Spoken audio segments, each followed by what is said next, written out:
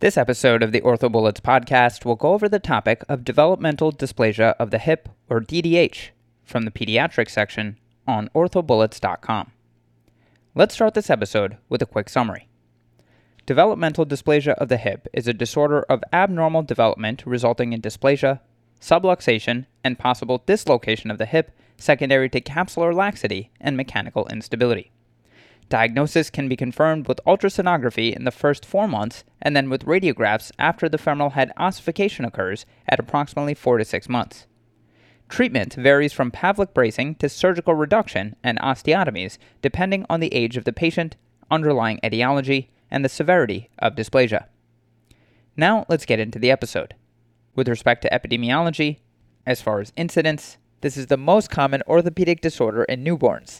Dysplasia is seen in 1 in 100 patients, and dislocation is seen in 1 in 1,000 patients. As far as the demographics, DDH is more common in females in a 6-to-1 ratio. It's also more commonly seen in Native Americans and Laplanders, and this may be due to cultural traditions such as swaddling with the hips together in extension. Keep in mind that this condition is rarely seen in African Americans. As far as the location, DDH is most commonly seen in the left hip in 60% of cases. This is due to the most common intrauterine position being left occiput anterior, where the left hip is adducted against the mother's lumbosacral spine. DDH can be bilateral in 20% of cases. Risk factors for DDH include the firstborn child due to the unstretched uterus and tight abdominal structures compressing the uterus, female gender due to the increased ligamentous laxity that transiently exists as a result of circulating maternal hormones and the estrogens produced by the fetal uterus. Breech is another risk factor, and this is more commonly seen in female children, firstborn children, and pregnancies complicated by oligohydramnios. Keep in mind that there's a higher risk of DDH with frank/single breech position compared to a footling breech position. Other risk factors include family history, oligohydramnios, macrosomia, limited hip abduction, talipes equinovarus or clubfoot, and swaddling. Moving on to etiology, DDH encompasses a spectrum of disease that includes dysplasia, subluxation, dislocation, teratologic hip, as well as late or adolescent dysplasia. Dysplasia of the hip refers to a shallow or underdeveloped acetabulum. Subluxation refers to displacement of the joint with some contact remaining between the articular surfaces. Dislocation refers to complete displacement of the joint with no contact between the original articular surfaces. A teratologic hip refers to a hip that's dislocated in utero and irreducible on neonatal exam. These patients present with a pseudoacetabulum, and this condition is associated with neuromuscular conditions and genetic disorders. It's commonly seen with arthrogryposis, myelomeningocele, Larsen syndrome, and Ehlers-Danlos. Late or adolescent dysplasia refers to a mechanically stable and reduced but dysplastic hip. With respect to the pathophysiology of developmental dysplasia of the hip, as far as the etiology, initial instability is thought to be caused by maternal and fetal laxity, genetic laxity, and intrauterine and postnatal malpositioning. Initial instability leads to dysplasia, and typically the deficiency is an anterior or anterolateral acetabulum. However, in spastic cerebral palsy, acetabular deficiency is posterior-superior. Remember that dysplasia leads to subluxation and gradual dislocation. Repetitive subluxation of the femoral head leads to the formation of a ridge of thickened articular cartilage called the limbus. Chronic dislocation leads to development of secondary barriers to reduction. Specifically, the pulvinar thickens, ligamentum teres thickens and elongates, the transverse acetabular ligament hypertrophies, and the hip capsule as well as the iliopsoas form an hourglass configuration.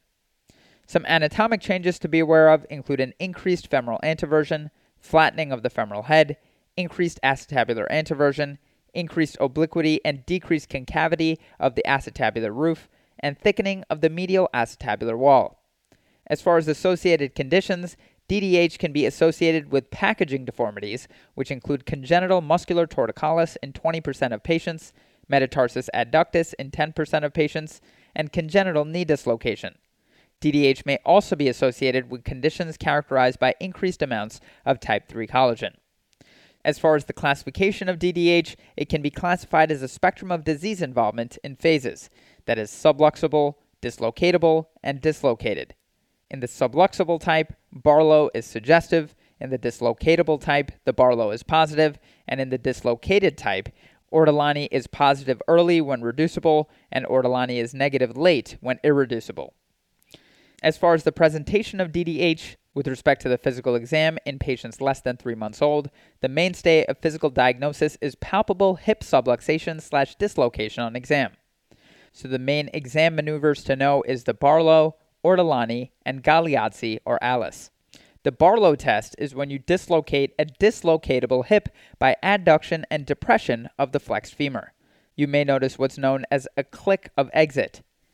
Ortolani reduces a dislocated hip by elevation and abduction of the flexed femur, and you may notice what's known as a click of entry. A Galeazzi or Alice test is when there's apparent limb length discrepancy due to a unilateral dislocated hip with the hip flexed at 90 degrees and the feet on the table. The femur appears to be shortened on the dislocated side. Keep in mind that hip clicks are nonspecific findings, and Barlow and Ortolani exams are rarely positive after 3 months of age because of soft tissue contractures that form around the hip. As far as the physical exam in patients greater than 3 months to a year, you may notice limitations in hip abduction. This is the most sensitive test once contractures have begun to occur, and this occurs as laxity resolves and stiffness begins to occur, and keep in mind that this is decreased symmetrically in bilateral dislocations. On physical exam in patients greater than 3 months to a year old, leg length discrepancy predominates. The Klissick test is used to detect bilateral dislocations, and this is when there's a line from the long finger placed over the greater trochanter and the index finger over the ASIS should point to the umbilicus. If the hip is dislocated, the line will point halfway between the umbilicus and the pubis. Physical exam for a patient greater than 1 year, that is in a walking child, will reveal pelvic obliquity, lumbar lordosis in response to hip contractures resulting from bilateral dislocations in a child of walking age. Trendelenburg gait results from abductor insufficiency, and you may see that these patients are toe walking in an attempt to compensate for the relative shortening of the affected side. As far as imaging, radiographs become the primary imaging modality at 4 to 6 months after the femoral head begins to ossify. Plain films are indicated after a positive physical exam, as well as in patients with a leg length discrepancy. Recommended views include an AP of the pelvis. Some measurements to be aware of in the setting of a hip dislocation include Helgen-Reiner's line, Perkins' line, and Shenton's line. Helgen-Reiner's line is a horizontal line through the right and left triradiate cartilage. Femoral head ossification should be inferior to this line. Perkins' line is a line perpendicular to Helgen-Reiner's line through a point at the lateral margin of the acetabulum.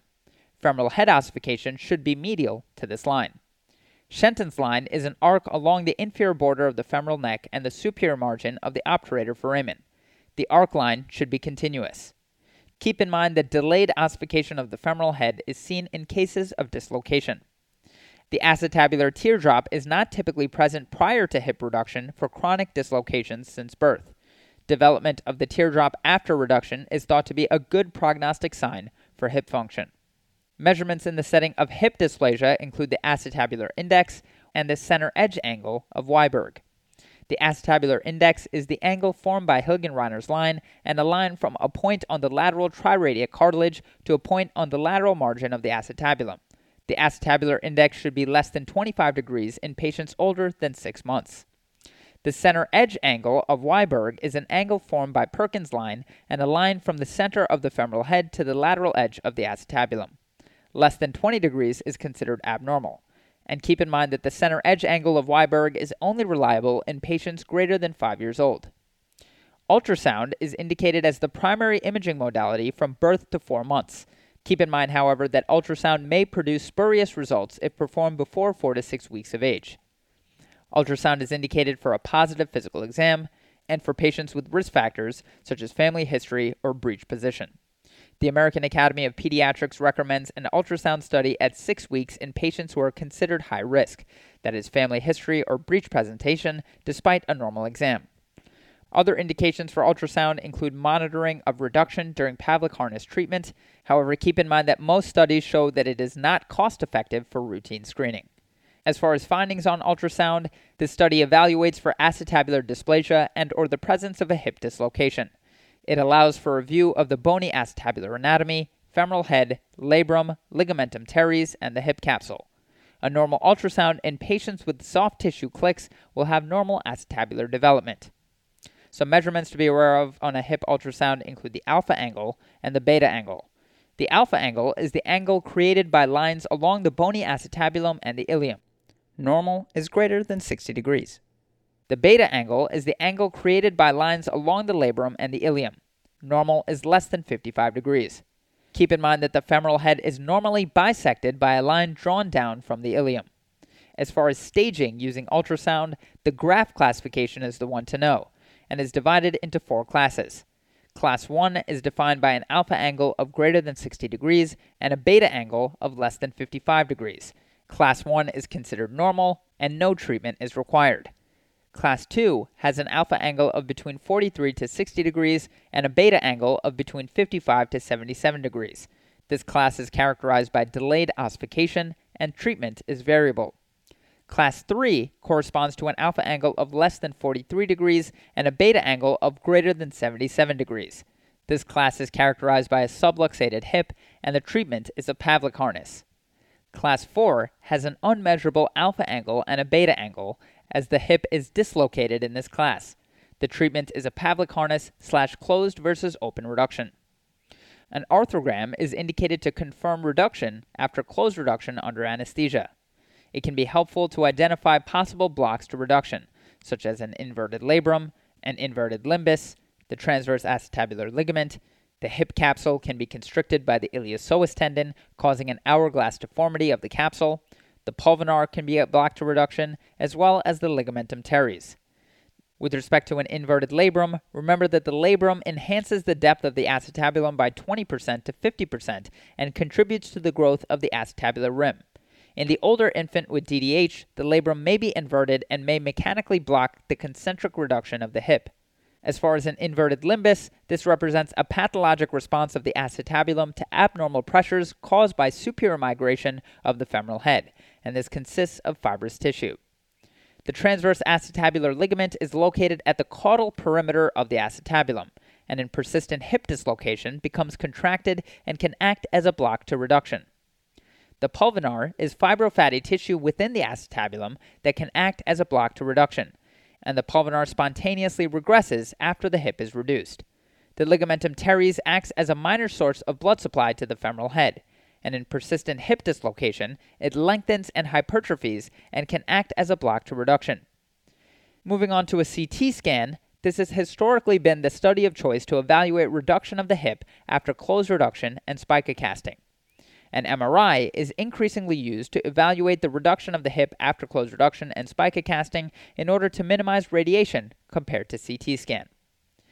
As far as screening for DDH, all infants require screening. As far as physical exam, successful screening requires repetitive screening until walking age. As far as ultrasound screening of all infants occurs in many countries. However, it has not been proven to be cost effective. The USA recommendation is to perform an ultrasound at 4 to 6 weeks in patients with risk factors, as well as positive physical findings. The American Academy of Pediatrics recommends an ultrasound study at 6 weeks in patients who are considered high risk, that is, patients that have a family history or breech presentation despite a normal exam.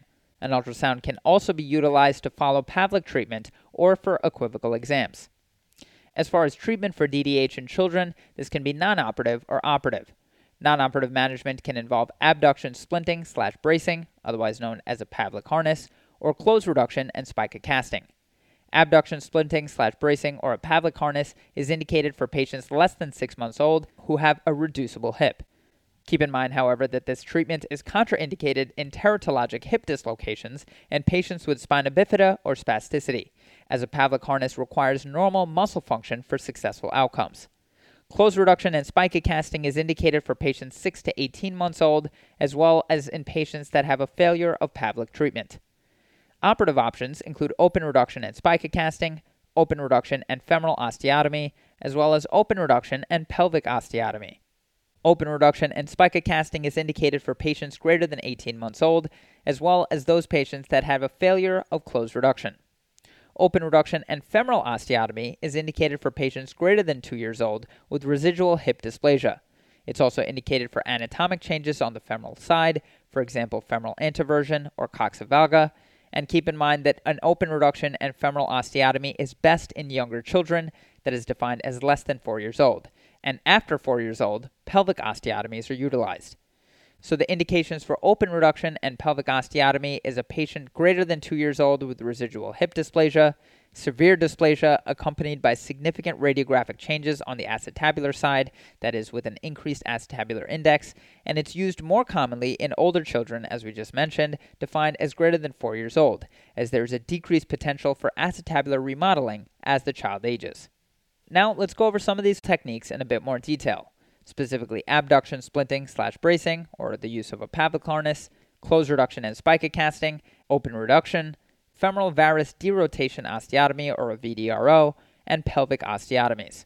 As far as the goals of abduction, splinting/bracing, or a Pavlik harness, treatment is based on early concentric reduction in order to prevent future degeneration of the hip. Risk, complexity, and complications are increased with delays in diagnosis. As far as the technique, positioning of the Pavlik harness is as follows. The anterior straps flex the hips to 90 to 100 degrees of flexion and prevent extension. The posterior straps prevent adduction of the hips. Make sure to confirm the position with ultrasound or radiography and monitor every 4 to 6 weeks. The Pavlik harness must be worn 23 hours per day for at least 6 weeks or until the hip is stable. You can wean out of the harness over 6 to 8 weeks after the hip has stabilized until normal anatomy develops. Discontinue if the hip is not reduced by 3 to 4 weeks to prevent Pavlik disease. Complications specific to this treatment include avascular necrosis, transient femoral nerve palsy, and Pavlik disease. Avascular necrosis is due to impingement of the posterior-superior retinacular branch of the medial femoral circumflex artery. This is seen with extreme abduction that is greater than 60 degrees. You can prevent this via placement of abduction within the safe zone, which is the zone located between the angle of maximal passive hip abduction and the angle of hip adduction, at which the femoral head displaces from the acetabulum when the hips are in 90 degrees of flexion. Transient femoral nerve palsy is another complication specific to Pavlik harnesses, and this is seen with hyperflexion. Finally, Pavlik disease is erosion of the pelvis superior to the acetabulum and prevention of the development of the posterior wall of the acetabulum due to prolonged positioning of a dislocated hip in flexion and abduction. It's important to discontinue the harness if the hip is not reduced by 3 to 4 weeks in order to prevent Pavlik disease. As far as outcomes of Pavlik harnesses, there's an overall success rate of 90%, and this is dependent upon the age at initiation of the treatment and time spent in the harness. Make sure to abandon the Pavlik harness treatment if not successful after 3 to 4 weeks. If the Pavlik harness fails, consider converting to a semi-rigid abduction brace with weekly ultrasounds for an addition of 3 to 4 weeks before considering further intervention. Moving on to closed reduction and spica casting, this should be performed under general anesthesia, and keep in mind that excessive force can result in avascular necrosis. As far as the technique, you can close reduce using the Ortolani maneuver, which is hip flexion and abduction while elevating the greater trochanter. An arthrogram can be used to confirm the reduction. You must obtain concentric reduction with less than 5 millimeters of pooling medial to the femoral head and no interposition of the limbus. A medial dipool of greater than 7 millimeters is associated with poor outcomes and avascular necrosis. Again, a medial dipool of greater than 7 millimeters is associated with poor outcomes and avascular necrosis. Keep in mind that an arthrogram also helps identify anatomic blocks to reduction. An adductor tenotomy should be performed if the patient has an unstable safe zone, for example, if excessive abduction is required to maintain the reduction.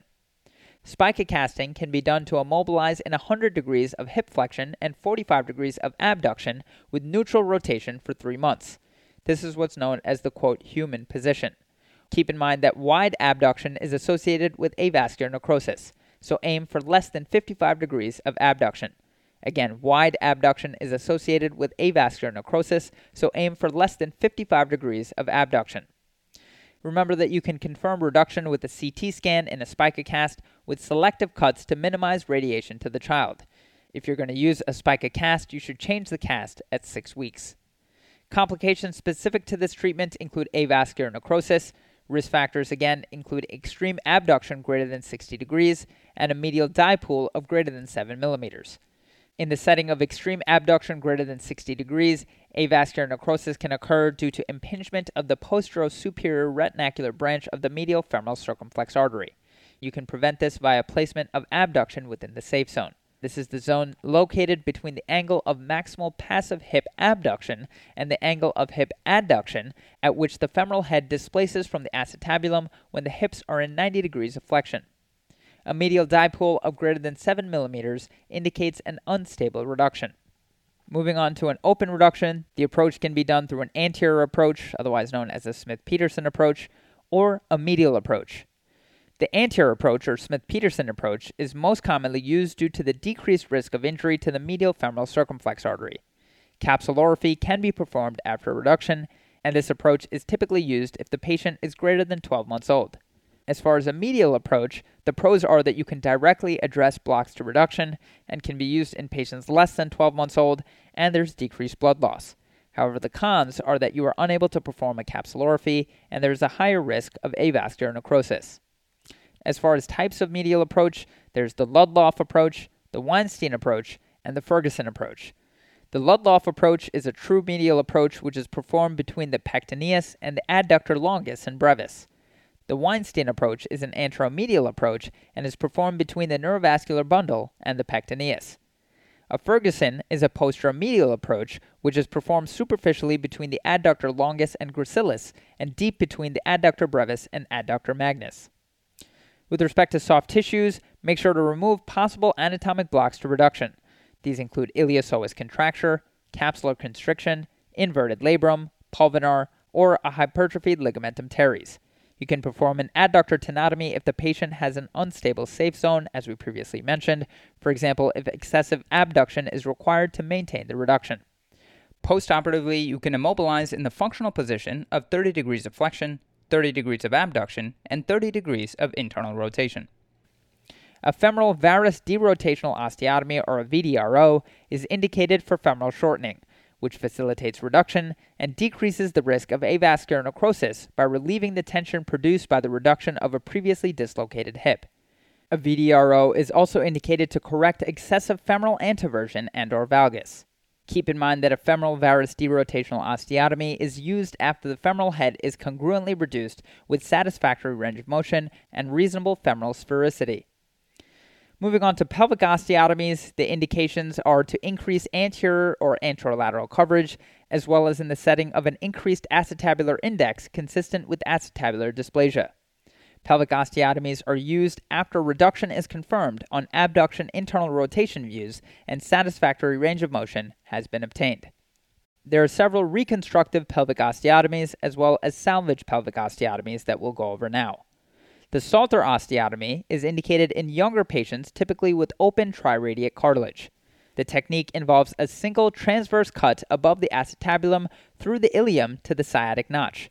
The acetabulum hinges through the pubic symphysis. This technique improves anterolateral coverage, and you can provide 20 to 25 degrees lateral and 10 to 15 degrees anterior coverage. And keep in mind that with the Salter osteotomy, you may lengthen the leg up to 1 centimeter. A triple or steel osteotomy is favored in older children because their symphysis pubis does not rotate well. Keep in mind that a triple or steel osteotomy is performed when open triradiate cartilages are present.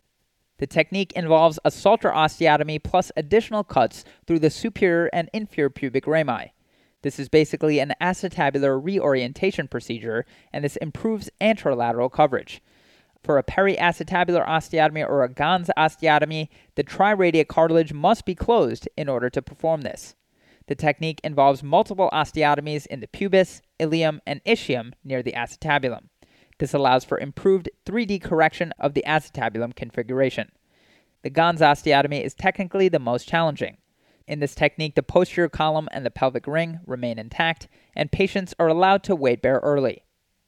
Moving on to the Pemberton osteotomy, this is indicated for moderate to severe DDH. It's the most versatile pelvic osteotomy, and again, the triradiate cartilage must be open in order to perform this osteotomy. As far as the technique, the osteotomy starts approximately 10 to 15 millimeters above the AIIS and proceeds posteriorly to end at the level of the ilioischial limb of the triradiate cartilage, that is halfway between the sciatic notch and the posterior acetabular rim. The acetabulum hinges at the triradiate cartilage posteriorly and the symphysis pubis anteriorly. This technique does not enter the sciatic notch and is therefore stable and does not need internal fixation. The Pemberton pelvic osteotomy improves anterolateral coverage and reduces acetabular volume. Again, the Pemberton pelvic osteotomy improves anterolateral coverage and reduces acetabular volume. The Degas osteotomy is favored in neuromuscular dislocations like cerebral palsy and patients with posterior acetabular deficiency. This may also be used for severe DDH cases. As far as the technique for the Degas, an osteotomy is done from the acetabular roof to the triradiate cartilage, and specifically incomplete cuts through the pericapsular portion of the innominate bone. The acetabulum hinges through the triradiate cartilage, and this technique does not enter the sciatic notch and is therefore stable and does not need internal fixation. The Degas pelvic osteotomy improves anterior, central, or posterior coverage and also reduces the acetabular volume. Again, the Degas pelvic osteotomy improves anterior, central, or posterior coverage and reduces the acetabular volume. Finally, the dial reconstructive pelvic osteotomy is technically difficult and rarely used. However, the technique involves leaving the medial wall or the teardrop in its original position and is therefore intra-articular. The technique for the dial osteotomy is a spherical osteotomy. Again, the dial osteotomy leaves the medial wall or teardrop in its original position and is therefore intra-articular and is considered a spherical osteotomy. Moving on to the salvage pelvic osteotomies, the ones to know are the shelf osteotomy and the Chiari osteotomy. The shelf is a salvage procedure performed in patients greater than 8 years old. The technique involves adding bone to the lateral weight-bearing aspect of the acetabulum by placing an extra-articular buttress of bone over the subluxated femoral head. This technique depends on fibrocartilage metaplasia for successful results. Again, the shelf is a salvage pelvic osteotomy that depends on the fibrocartilage metaplasia for successful results. The Chiari is a salvage procedure for patients with inadequate femoral head coverage and when a concentric reduction cannot be obtained. This osteotomy starts above the acetabulum to the sciatic notch, and the ilium is shifted lateral beyond the edge of the acetabulum. This option also depends on fibrocartilage metaplasia for successful results, and keep in mind that the Chiari salvage pelvic osteotomy medializes the acetabulum via an iliac osteotomy. Finally, let's end this review session discussing a few complications from DDH, which include avascular necrosis, delayed diagnosis, recurrence, and transient femoral nerve palsy. Avascular necrosis can be seen with all forms of treatment. However, there are increased rates associated with excessive or forceful abduction, previous failed closed treatment, and repeat surgery. The diagnosis is based on radiographic findings that include failure of appearance of growth of the ossific nucleus 1 year after the reduction, broadening of the femoral neck, increased density and fragmentation of the ossified femoral head, and residual deformity of the proximal femur after ossification. As far as delayed diagnosis, let's talk about bilateral dislocations and unilateral dislocations. In bilateral dislocations, patients typically function better if the hips are not reduced if the patient is 6 years of age or older. In unilateral dislocations, there are better outcomes without surgical treatment if the patient is greater than 8 years old. An epiphysiodesis can be performed for treatment of limb length discrepancy. As far as recurrence, approximately 10% of patients with DDH have recurrence with appropriate treatment, and this requires radiographic follow-up until skeletal maturity. Finally, transient femoral nerve palsy can be seen with excessive flexion during Pavlik bracing. Okay, so now that we've gone over the major points about this topic, let's go over a few questions to apply the information and get a sense of how this topic has been tested on past exams. First question. A 4-month-old boy is brought to clinic by his parents for routine evaluation. On physical examination, there is evidence of hip clicking, but negative Barlow and Orlani testing. Radiographs are obtained and reveal a left and right hip acetabular index of 35 degrees and 40 degrees respectively. Both hips are well located, but there is evidence of hip dysplasia. What is the most appropriate next step in treatment? And the choices are 1. Observation, 2. Pavlik harness, 3. Triple diaper regimen, 4. Open reduction of the left hip, and 5. Closed reduction of right and left hips.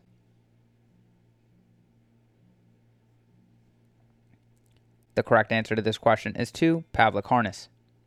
So this 4-month-old is presenting with bilateral developmental dysplasia of the hip, or DDH, and should be treated with Pavlik harness.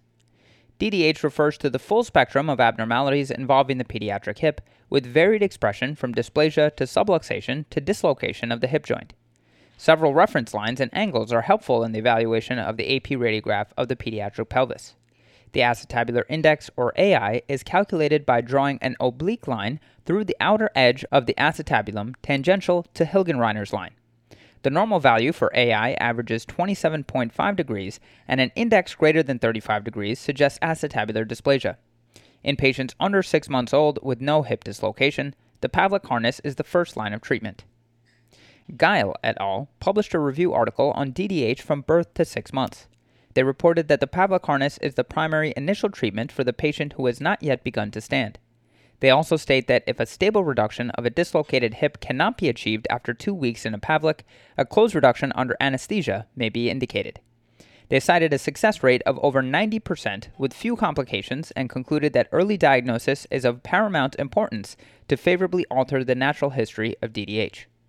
Walton et al. Published on the success of management with the Pavlik harness for DDH using a United Kingdom screening program and ultrasound-guided supervision. They reported that 100% of hips diagnosed with dysplasia or subluxation but not dislocation were managed successfully in the Pavlik harness. They recommended treatment with the Pavlik harness for infants with DDH without dislocation in conjunction with an early screening program. To quickly go over the incorrect answers, answer 1, observation is incorrect, as this patient has bilateral DDH and should be treated early to prevent progression. Observation would not be appropriate. Answer 3, triple diaper regimen is incorrect, as this is not an appropriate treatment option for DDH. Answer 4, open reduction of the left hip is also incorrect, as this is not an appropriate treatment in this patient. And finally, answer 5, closed reduction of the right and left hips is incorrect, as closed reduction is not indicated as both hips are located. Moving on to the next question. An 18-month-old boy presents to clinic for evaluation. He had a positive Ortolani test on both hips at birth and was treated with a Pavlik harness. He had poor compliance and was lost to follow-up. He is now found to have a right hip dislocation on ultrasound that is unable to be reduced in the office. What is the recommended treatment? And the choices are 1, reapplication of the Pavlik harness in the office, 2, application of hip abduction brace in the office, 3, closed reduction in the operating room with hip abduction brace application, 4, closed reduction in the operating room with a spica cast application, and 5, open reduction and spica cast application.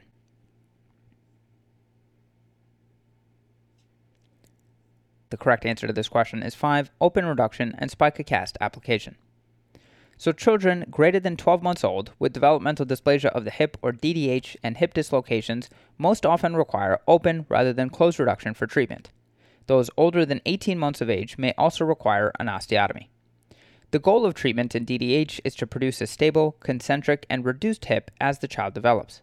As a child ages, reduction of a dislocated hip becomes more difficult due to soft tissue contractures and the development of structures that block reduction, such as the ligamentum teres, pulvinar, labrum, transverse acetabular ligament, capsule, and adductor/psoas tendon. In a child with DDH that is older than 18 to 24 months of age, significant bony deformity may exist and require treatment with a femoral shortening and/or pelvic osteotomy. Murphy et al. Reviewed the surgical management of DDH. In general, children younger than 6 months of age may initially undergo a trial of non-operative management with the Pavlik harness if the hip is able to be reduced in clinic. For children 6 to 12 months of age, hip dislocations can usually be treated with closed reduction and spica casting.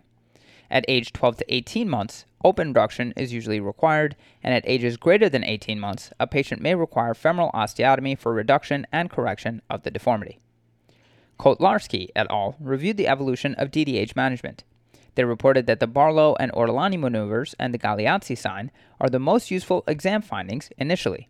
However, for children older than 3 months of age, the presence of asymmetric hip abduction can be more reliable. They recommend that ultrasound should be performed for patients with any concern on physical examination. To quickly go over the incorrect answers, answer 1, reapplication of a Pavlik harness in the office is incorrect, as a Pavlik harness would not be appropriate for this patient given that he is older than 6 to 12 months of age, has failed prior non-operative treatment using the harness, and is unable to be reduced in clinic. Answer 2, application of a hip abduction brace in the office is also incorrect. Keep in mind that an older method that is still advocated in some international centers is to apply skin traction prior to attempting reduction in order to stretch the soft tissue structures around the hip. However, this is not the current standard of care in most centers. Answer 3, closed reduction in the operating room with a hip abduction brace application, and answer 4, closed reduction in the operating room with the spica cast application are both incorrect, as closed reduction is unlikely to be successful in a patient older than 12 months of age. And moving on to the final question, the Pavlik harness has been integral in the treatment of developmental dysplasia of the hip or DDH. If the practitioner is not mindful of hip positioning, complications may occur.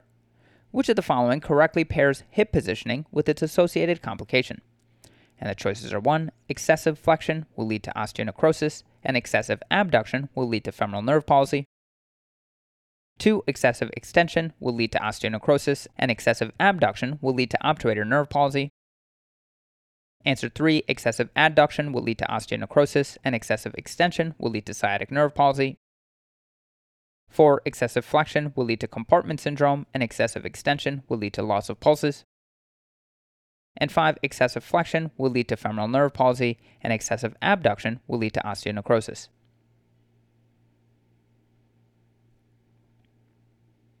The correct answer to this question is 5, excessive flexion will lead to femoral nerve palsy, and excessive abduction will lead to osteonecrosis.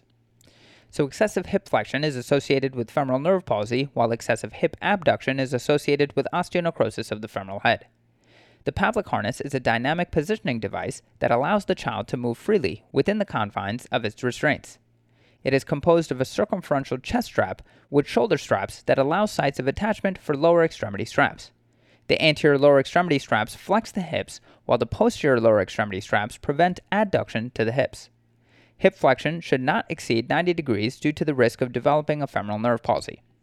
Abduction of the hips should not exceed 70 degrees, which is associated with avascular necrosis due to impingement of the posterior-superior retinacular branch of the medial femoral circumflex artery.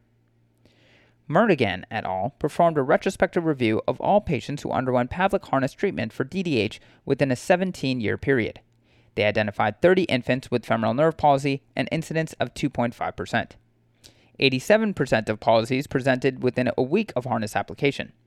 It was also more likely in older, larger patients in whom dysplasia was of higher severity. They found that patients whose palsy resolved within 3 days had a 70% chance of treatment success, and those who had not recovered by 10 days had a 70% chance of treatment failure. Guile et al. Reviewed DDH, and they report that indications for the use of harness include the presence of a reducible hip in an infant who has not made attempts to stand. The child's family must be able to follow instructions on its use. When radiographs of the hips and pelvis in flexion and abduction indicate the femoral neck axis and head are directed towards the triradiate cartilage, but the hip is not fully reduced, the Pavlik harness may be used. They conclude that if the hips are not reduced within 2 to 3 weeks, other methods of treatment must be employed. To quickly go over the incorrect answers, know that treatment of DDH with the Pavlik harness may incur risks of femoral nerve palsy with excessive flexion and osteonecrosis with excessive abduction. The other listed complications are not known to Pavlik harness treatment. That's all for this review about developmental dysplasia of the hip or DDH. Hopefully that was helpful. This is the OrthoBullets podcast, a daily audio review session by OrthoBullets, the free learning and collaboration community for orthopedic surgery education. Keep in mind that these podcasts are designed to go along with the topics on orthobullets.com, and in fact you can listen to these episodes right on the OrthoBullets website or mobile app while going through the topic. If you've gotten any value from the OrthoBullets podcast so far, please consider leaving us a 5-star rating and writing us a review on Apple Podcasts. It will help us spread the word and increase our discoverability tremendously. Also, if you aren't already, be sure to follow OrthoBullets on Facebook, Instagram, Twitter, LinkedIn, and YouTube for daily high-yield content. Thanks for tuning in. We'll see you all tomorrow right here on the OrthoBullets podcast.